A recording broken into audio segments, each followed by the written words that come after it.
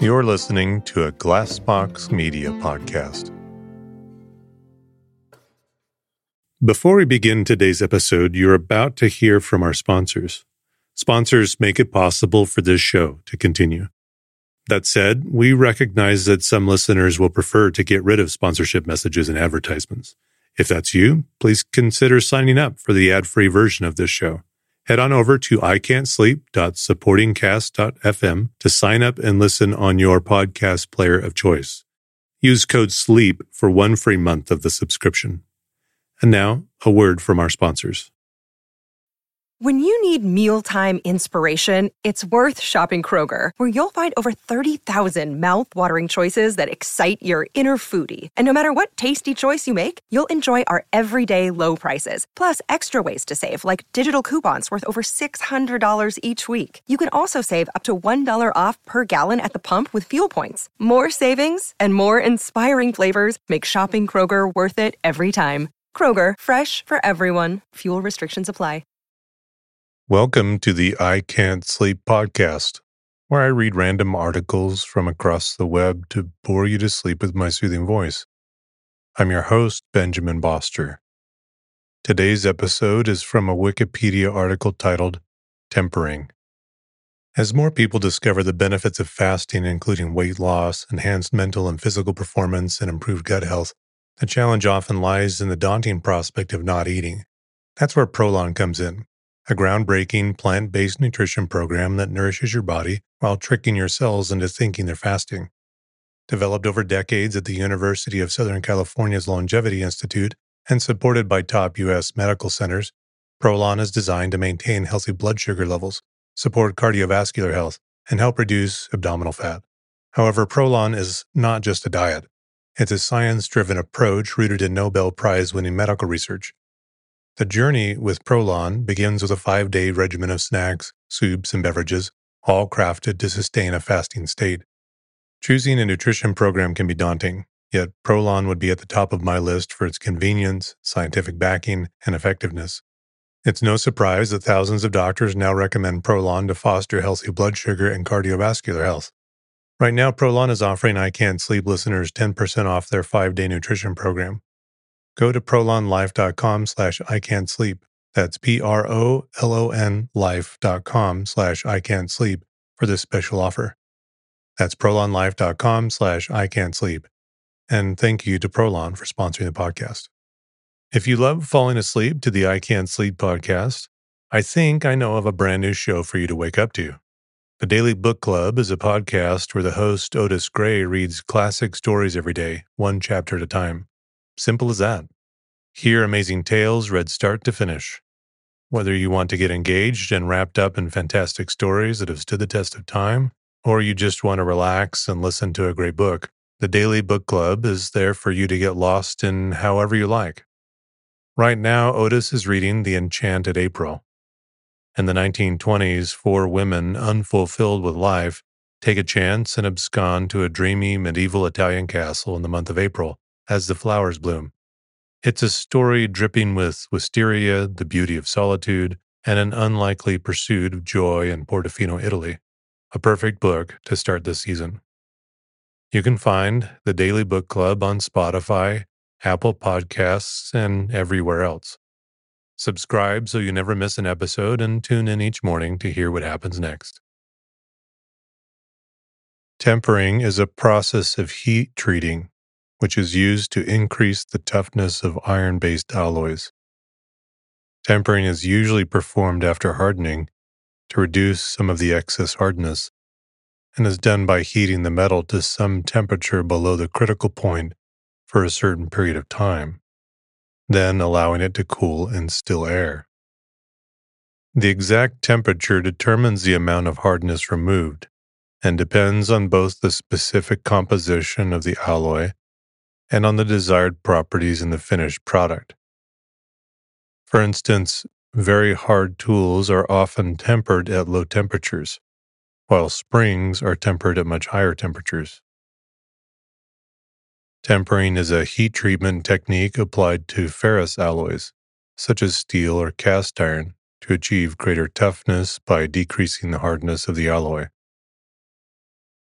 The reduction in hardness is usually accompanied by an increase in ductility, thereby decreasing the brittleness of the metal. Tempering is usually performed after quenching, which is rapid cooling of the metal to put it in its hardest state. Tempering is accomplished by controlled heating of the quenched workpiece to a temperature below its lower critical temperature. This is also called the lower transformation temperature or lower arrest, A1 temperature. The temperature at which the crystalline phases of the alloy called ferrite and cementite begin combining to form a single-phase solid solution, referred to as austenite. Heating above this temperature is avoided so as not to destroy the very hard, quenched microstructure called martensite. Precise control of time and temperature during the tempering process is crucial to achieve the desired balance of physical properties. Low tempering temperatures may only relieve the internal stresses, decreasing brittleness while maintaining a majority of the hardness. Higher tempering temperatures tend to produce a greater reduction in the hardness, sacrificing some yield strength and tensile strength for an increase in elasticity and plasticity. However, in some low alloy steels containing other elements like chromium and molybdenum, tempering at low temperatures may produce an increase in hardness, while at higher temperatures the hardness will decrease. Many steels with high concentrations of these alloying elements behave like precipitation hardening alloys, which produces the opposite effects under the conditions found in quenching and tempering, and are referred to as maraging steels. In carbon steels, tempering alters the size and distribution of carbides in the martensite, forming a microstructure called tempered martensite. Tempering is also performed on normalized steels and cast irons to increase ductility, machinability, and impact strength. Steel is usually tempered evenly, called through tempering, producing a nearly uniform hardness, but it is sometimes heated unevenly, referred to as differential tempering, producing a variation in hardness. Tempering is an ancient heat-treating technique. The oldest known example of tempered martensite is a pickaxe which was found in Galilee, dating from around 1200 to 1100 BC. The process was used throughout the ancient world from Asia to Europe and Africa. Many different methods and cooling baths for quenching have been attempted during ancient times, from quenching in urine, blood, or metals like mercury or lead. But the process of tempering has remained relatively unchanged over the ages. Tempering was often confused with quenching, and often the term was used to describe both techniques. In 1889, Sir William Chandler Roberts Austin wrote, "There is still so much confusion between the words temper, tempering, and hardening in the writings of even eminent authorities, that it is well to keep these old definitions carefully in mind. I shall employ the word tempering in the same sense as softening." In metallurgy, one may encounter many terms that have very specific meanings within the field, but may seem rather vague when viewed from the outside. Terms such as hardness, impact resistance, toughness, and strength can carry many different connotations, making it sometimes difficult to discern the specific meaning. Some of the terms encountered and their specific definitions are strength, resistance to permanent deformation and tearing.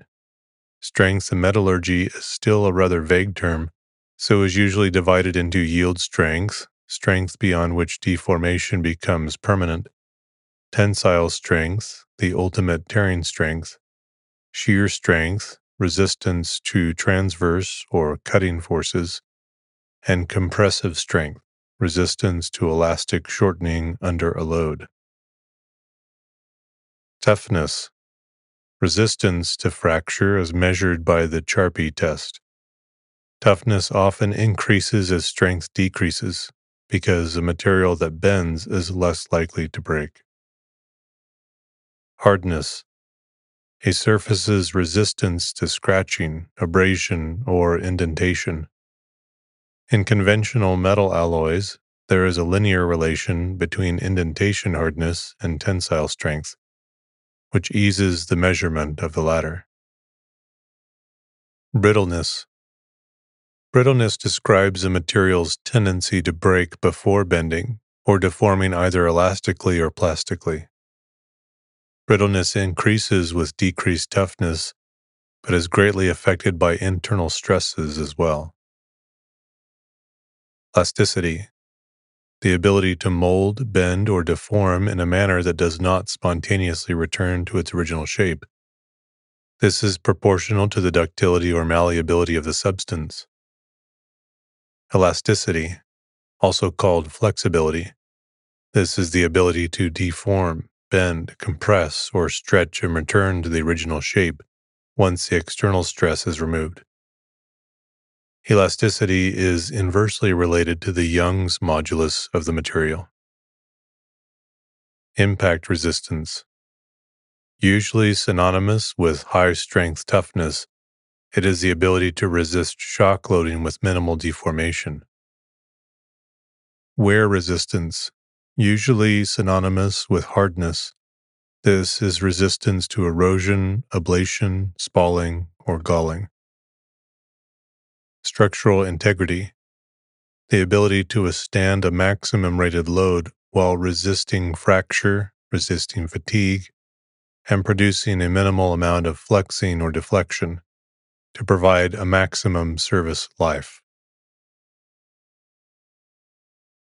Very few metals react to heat treatment in the same manner or to the same extent that carbon steel does, and carbon steel heat treating behavior can vary radically depending on alloying elements. Steel can be softened to a very malleable state through annealing, or it can be hardened to a state as hard and brittle as glass by quenching. However, in its hardened state, steel is usually far too brittle, lacking the fracture toughness to be useful for most applications. Tempering is a method used to decrease the hardness, thereby increasing the ductility of the quenched steel to impart some springiness and malleability to the metal. This allows the metal to bend before breaking. Depending on how much temper is imparted to the steel, it may bend elastically. The steel returns to its original shape once the load is removed. Or it may bend plastically. The steel does not return to its original shape, resulting in permanent deformation before fracturing. Tempering is used to precisely balance the mechanical properties of the metal, such as shear strength, yield strength, hardness, ductility, and tensile strength. To achieve any number of a combination of properties, making the steel useful for a wide variety of applications. Tools such as hammers and wrenches require good resistance to abrasion, impact resistance, and resistance to deformation. Springs do not require as much wear resistance, but must deform elastically without breaking. Automotive parts tend to be a little less strong, but need to deform plastically before breaking. Except in rare cases where maximum hardness or wear resistance is needed, such as the untempered steel used for files, quenched steel is almost always tempered to some degree. However, steel is sometimes annealed through a process called normalizing, leaving the steel only partially softened. Tempering is sometimes used on normalized steels to further soften it, increasing the malleability and machinability for easier metalworking. Tempering may also be used on welded steel to relieve some of the stresses and excess hardness created in the heat-affected zone around the weld. Tempering is most often performed on steel that has been heated above its upper critical A3 temperature and then quickly cooled, in a process called quenching, using methods such as immersing the hot steel in water, oil, or forced air. The quenched steel, being placed in or very near its hardest possible state, is then tempered to incrementally decrease the hardness to a point more suitable for the desired application. The hardness of the quenched steel depends on both cooling speed and on the composition of the alloy. Steel with a high carbon content will reach a much harder state than steel with a low carbon content. Likewise, tempering high carbon steel to a certain temperature will produce steel that is considerably harder than low carbon steel that is tempered at the same temperature. The amount of time held at the tempering temperature also has an effect. Tempering at a slightly elevated temperature for a shorter time may produce the same effect as tempering at a lower temperature for a longer time. Tempering times vary depending on the carbon content, size, and desired application of the steel, but typically range from a few minutes to a few hours. Tempering quenched steel at very low temperatures between 66 and 148 degrees Celsius will usually not have much effect other than a slight relief of some of the internal stresses and a decrease in brittleness. Tempering at higher temperatures from 148 to 205 degrees Celsius will produce a slight reduction in hardness, but will primarily relieve much of the internal stresses. In some steels with low alloy content, tempering in the range of 260 and 340 degrees Celsius causes a decrease in ductility and an increase in brittleness, and is referred to as the tempered martensite embrittlement (TME) range. Except in the case of blacksmithing, this range is usually avoided. Steel requiring more strength than toughness, such as tools, are usually not tempered above 205 degrees Celsius. Instead, a variation in hardness is usually produced by varying only the temperature time.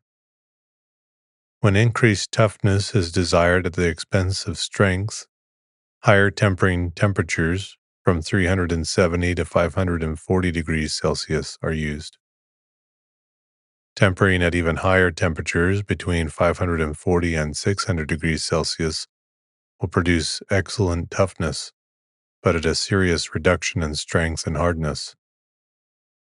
At 600 degrees Celsius, the steel may experience another stage of embrittlement called temper embrittlement (TE), which occurs if the steel is held within the temperature range of temper embrittlement for too long. When heating above this temperature, the steel will usually not be held for any amount of time and quickly cooled to avoid temper embrittlement.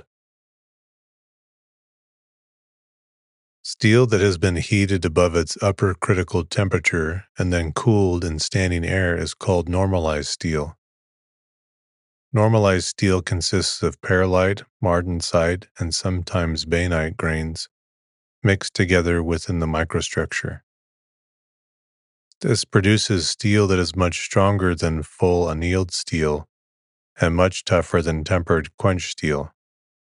However, added toughness is sometimes needed at a reduction in strength. Tempering provides a way to carefully decrease the hardness of the steel, thereby increasing the toughness to a more desirable point. Cast steel is often normalized rather than annealed to decrease the amount of distortion that can occur. Tempering can further decrease the hardness, increasing the ductility to a point more like annealed steel. Tempering is often used on carbon steels, producing much the same results. The process, called normalize and temper, is used frequently on steels such as 1045 carbon steel, or most other steels containing 0.35 to 0.55% carbon. These steels are usually tempered after normalizing to increase the toughness and relieve internal stresses. This can make the metal more suitable for its intended use and easier to machine. Steel that has been arc welded, gas welded, or welded in any other manner besides forge welded is affected in a localized area by the heat from the welding process. This localized area, called the heat affected zone, HAZ, consists of steel that varies considerably in hardness, from normalized steel to steel nearly as hard as quenched steel near the edge of this heat affected zone.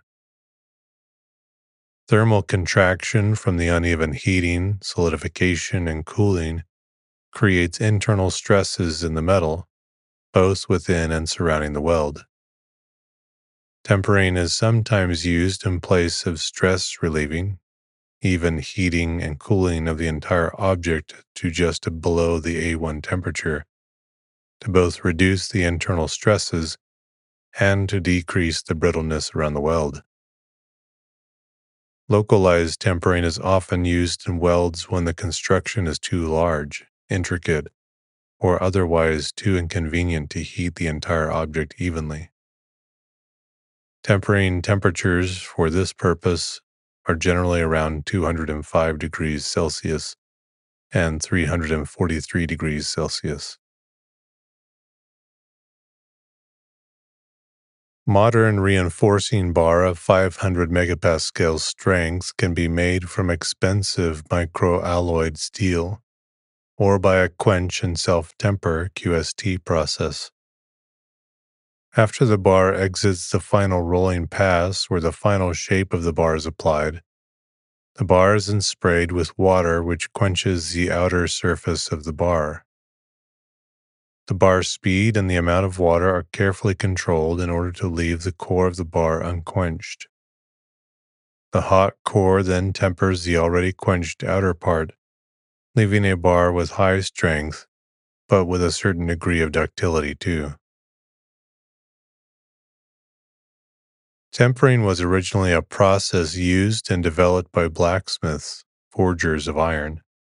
The process was most likely developed by the Hittites of Anatolia, modern-day Turkey, in the 12th or 11th century BC. Without knowledge of metallurgy, tempering was originally devised through a trial and error method. Because few methods of precisely measuring temperature existed until modern times, the temperature was usually judged by watching the tempering colors of the metal. Tempering often consisted of heating above a charcoal or coal forge, or by fire, so holding the work at exactly the right temperature for the correct amount of time was usually not possible. Tempering was usually performed by slowly, evenly overheating the metal, as judged by the color, and then immediately cooling, either in open air or by immersing it in water. This produced much of the same effect as heating at the proper temperature for the right amount of time, and avoided embrittlement by tempering within a short time period. However, although tempering color guides exist, the method of tempering usually requires a good amount of practice to perfect, because the final outcome depends on many factors, including the composition of the steel, the speed at which it was heated, the type of heat source, oxidizing or carburizing, the cooling rate, oil films or impurities on the surface, and many other circumstances which vary from smith to smith or even from job to job. The thickness of the steel also plays a role. With thicker items, it becomes easier to heat only the surface to the right temperature before the heat can penetrate through. However, very thick items may not be able to harden all the way through during quenching. If steel has been freshly ground, sanded, or polished, it will form an oxide layer on its surface when heated. As the temperature of the steel is increased, the thickness of the iron oxide will also increase. Although iron oxide is not normally transparent, such thin layers do allow light to pass through, reflecting off both the upper and lower surfaces of the layer. This causes a phenomenon called thin film interference, which produces color on the surface.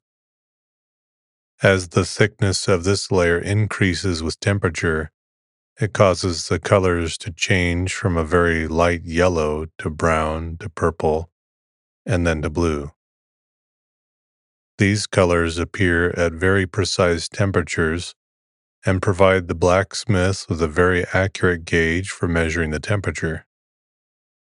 The various colors, their corresponding temperatures, and some of their uses are faint yellow, 176 degrees Celsius, gravers, razors, scrapers; light straw, 205 degrees Celsius, rock drills, reamers, metal cutting saws; dark straw, 226 degrees Celsius, scribers, planer blades; brown, 260 degrees Celsius, taps, dies, drill bits, hammers, cold chisels; purple, 282 degrees Celsius, surgical tools, punches, stone carving tools;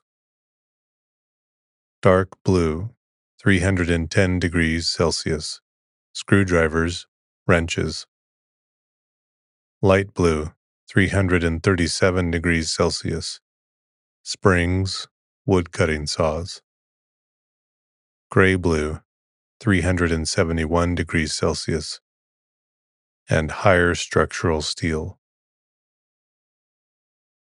Beyond the gray-blue color, the iron oxide loses its transparency, and the temperature can no longer be judged in this way. The layer will also increase in thickness as time passes, which is another reason overheating and immediate cooling is used. Steel in a tempering oven held at 205 degrees Celsius for a long time will begin to turn brown, purple, or blue, even though the temperature did not exceed that needed to produce a light straw color. Oxidizing or carburizing heat sources may also affect the final result. The iron oxide layer, unlike rust, also protects the steel from corrosion through passivation. Differential tempering is a method of providing different amounts of temper to different parts of the steel. The method is often used in bladesmithing for making knives and swords, to provide a very hard edge while softening the spine or center of the blade. This increased the toughness while maintaining a very hard, sharp, impact-resistant edge, helping to prevent breakage. This technique was more often found in Europe, as opposed to differential hardening techniques more common in Asia, such as in Japanese swordsmithing. Differential tempering consists of applying heat to only a portion of the blade, usually the spine or the center of double-edged blades. For single-edged blades, the heat, often in the form of a flame or a red-hot bar, is applied to the spine of the blade only. The blade is then carefully watched as the tempering colors form and slowly creep toward the edge. The heat is then removed before the light straw color reaches the edge. The colors will continue to move toward the edge for a short time after the heat is removed, so the smith typically removes the heat a little early so that the pale yellow just reaches the edge and travels no further. A similar method is used for double-edged blades, but the heat source is applied to the center of the blade, allowing the colors to creep out toward each edge. Interrupted quenching methods are often referred to as tempering, although the processes are very different from traditional tempering. These methods consist of quenching to a specific temperature that is above the martensite start, MS temperature, and then holding at that temperature for extended amounts of time. Depending on the temperature and the amount of time, this allows either pure bainite to form or holds off forming the martensite until much of the internal stresses relax. These methods are known as austempering and martempering. Austempering is a technique used to form pure bainite, a transitional microstructure found between pearlite and martensite. In normalizing, both upper and lower bainite are usually found mixed with pearlite. To avoid the formation of pearlite or martensite, the steel is quenched in a bath of molten metals or salts. This quickly cools the steel past the point where pearlite can form and into the bainite forming range. The steel is then held at the bainite forming temperature beyond the point where the temperature reaches an equilibrium until the bainite fully forms. The steel is then removed from the bath and allowed to air cool without the formation of either pearlite or martensite. Depending on the holding temperature, austempering can produce either upper or lower bainite. Upper bainite is a laminate structure formed at temperatures typically above 350 degrees Celsius and is a much tougher microstructure. Lower bainite is a needle-like structure produced at temperatures below 350 degrees Celsius and is stronger but much more brittle. In either case, austempering produces greater strength and toughness for a given hardness, which is determined mostly by composition rather than cooling speed, and reduced internal stresses which could lead to breakage. This produces steel with superior impact resistance. Modern punches and chisels are often austempered. Because austempering does not produce martensite, the steel does not require further tempering. Martempering is similar to austempering in that the steel is quenched in a bath of molten metal or salts to quickly cool it past the pearlite forming range. However, in martempering, the goal is to create martensite rather than bainite. The steel is quenched to a much lower temperature than is used for austempering, to just above the martensite start temperature. The metal is then held at this temperature until the temperature of the steel reaches an equilibrium. The steel is then removed from the bath before any bainite can form, and then is allowed to air cool, turning it into martensite. The interruption in cooling allows much of the internal stresses to relax before the martensite forms, decreasing the brittleness of the steel. However, the martempered steel will usually need to undergo further tempering to adjust the hardness and toughness, except in rare cases where maximum hardness is needed, but the accompanying brittleness is not. Modern files are often martempered. Tempering involves a three-step process in which unstable martensite decomposes into ferrite, and unstable carbides, and finally into stable cementite, forming various stages of a microstructure called tempered martensite. The martensite typically consists of lathes, strips, or plates, sometimes appearing acicular, needle-like, or lenticular, lens-shaped. Depending on the carbon content, it also contains a certain amount of retained austenite. Retained austenite are crystals that are unable to transform into martensite, even after quenching below the martensite finish, MF temperature. An increase in alloying agents or carbon content causes an increase in retained austenite. Austenite has much higher stacking fault energy than martensite or pearlite, lowering the wear resistance and increasing the chances of galling.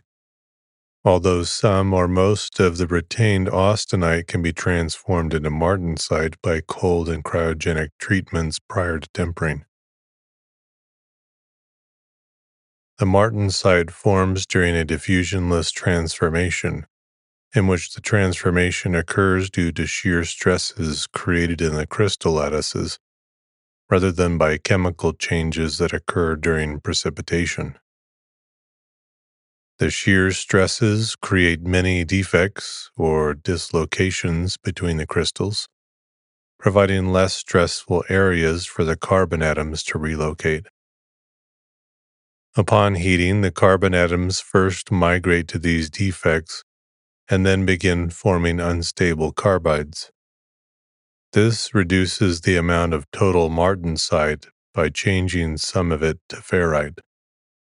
Further heating reduces the martensite even more, transforming the unstable carbides into stable cementite.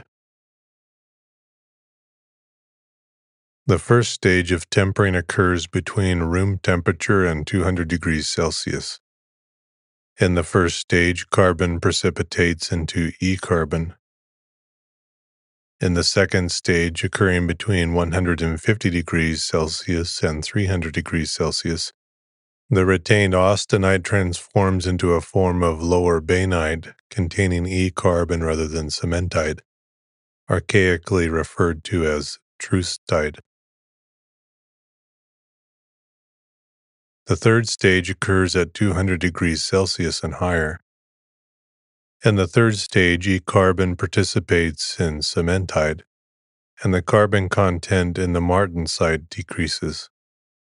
If tempered at higher temperatures between 650 degrees Celsius and 700 degrees Celsius, or for longer amounts of time, the martensite may become fully ferritic, and the cementite may become coarser or more spherical. In spheroidized steel, the cementite network breaks apart and recedes into rods or spherical-shaped globules, and the steel becomes softer than annealed steel, nearly as soft as pure iron, making it very easy to form or machine. Embrittlement occurs during tempering, when, through a specific temperature range, the steel experiences an increase in hardness and a reduction in ductility, as opposed to the normal decrease in hardness that occurs on either side of this range. The first type is called tempered martensite embrittlement, TME, or one-step embrittlement. The second is referred to as temper embrittlement, TE, or two-step embrittlement. One-step embrittlement usually occurs in carbon steel at temperatures between 230 degrees Celsius and 290 degrees Celsius, and was historically referred to as 500 degree Fahrenheit embrittlement. This embrittlement occurs due to the precipitation of Windmanstatten needles or plates, made of cementite in the interlath boundaries of the martensite. Impurities such as phosphorus or alloying agents like manganese may increase the embrittlement or alter the temperature at which it occurs.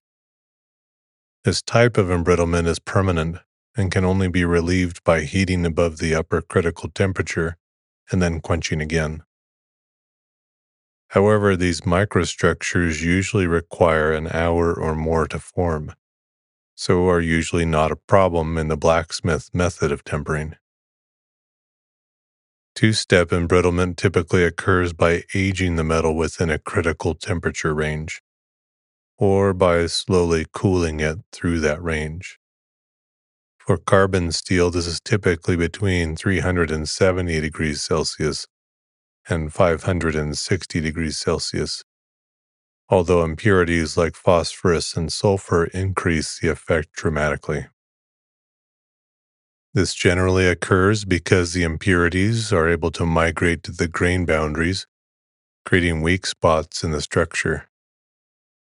The embrittlement can often be avoided by quickly cooling the metal after tempering. Two-step embrittlement, however, is reversible. The embrittlement can be eliminated by heating the steel above 600 degrees Celsius and then quickly cooling. Many elements are often alloyed with steel. The main purpose for alloying most elements with steel is to increase its hardenability and to decrease softening under temperature. Tool steels, for example, may have elements like chromium or vanadium added to increase both toughness and strength, which is necessary for things like wrenches and screwdrivers. On the other hand, drill bits and rotary files need to retain their hardness at high temperatures. Adding cobalt or molybdenum can cause the steel to retain its hardness, even at red-hot temperatures, forming high-speed steels. Often, small amounts of many different elements are added to the steel to give the desired properties, rather than just adding one or two. Most alloying elements, solutes, have the benefit of not only increasing hardness, but also lowering both the martensite start temperature and the temperature at which austenite transforms into ferrite and cementite. During quenching, this allows a slower cooling rate, which allows items with thicker cross-sections to be hardened to greater depths than is possible in plain carbon steel, producing more uniformity in strength. Tempering methods for alloy steels may vary considerably depending on the type and amount of elements added. In general, elements like manganese, nickel, silicon, and aluminum will remain dissolved in the ferrite during tempering while the carbon precipitates. When quenched, these solutes will usually produce an increase in hardness over plain carbon steel of the same carbon content. When hardened alloy steels containing moderate amounts of these elements are tempered, the alloy will usually soften somewhat proportionately to carbon steel. However, during tempering, elements like chromium, vanadium, and molybdenum precipitate with the carbon. If the steel contains fairly low concentrations of these elements, the softening of the steel can be retarded until much higher temperatures are reached, when compared to those needed for tempering carbon steel. This allows the steel to maintain its hardness in high temperature or high friction applications. However, this also requires very high temperatures during tempering to achieve a reduction in hardness. If the steel contains large amounts of these elements, tempering may produce an increase in hardness until a specific temperature is reached, at which point the hardness will begin to decrease. For instance, molybdenum steels will typically reach their highest hardness around 315 degrees Celsius, whereas vanadium steels will harden fully tempered to around 371 degrees Celsius. When very large amounts of solutes are added, alloy steels may behave like precipitation hardening alloys, which do not soften at all during tempering. Cast iron comes in many types, depending on the carbon content. However, they are usually divided into gray and white cast iron, depending on the form that the carbides take. In gray cast iron, the carbon is mainly in the form of graphite, but in white cast iron, the carbon is usually in the form of cementite. Gray cast iron consists mainly of the microstructure called pearlite, mixed with graphite and sometimes ferrite. Gray cast iron is usually used as cast with its properties being determined by its composition. White cast iron is composed mostly of a microstructure called ledeburite mixed with pearlite. Ledeburite is very hard, making cast iron very brittle. If the white cast iron has a hypoeutectic composition, it is usually tempered to produce malleable or ductile cast iron. Two methods of tempering are used, called white tempering and black tempering. The purpose of both tempering methods is to cause the cementite within the ledeburite to decompose, increasing the ductility. Malleable porous cast iron is manufactured by white tempering. White tempering is used to burn off excess carbon by heating it for extended amounts of time in an oxidizing environment.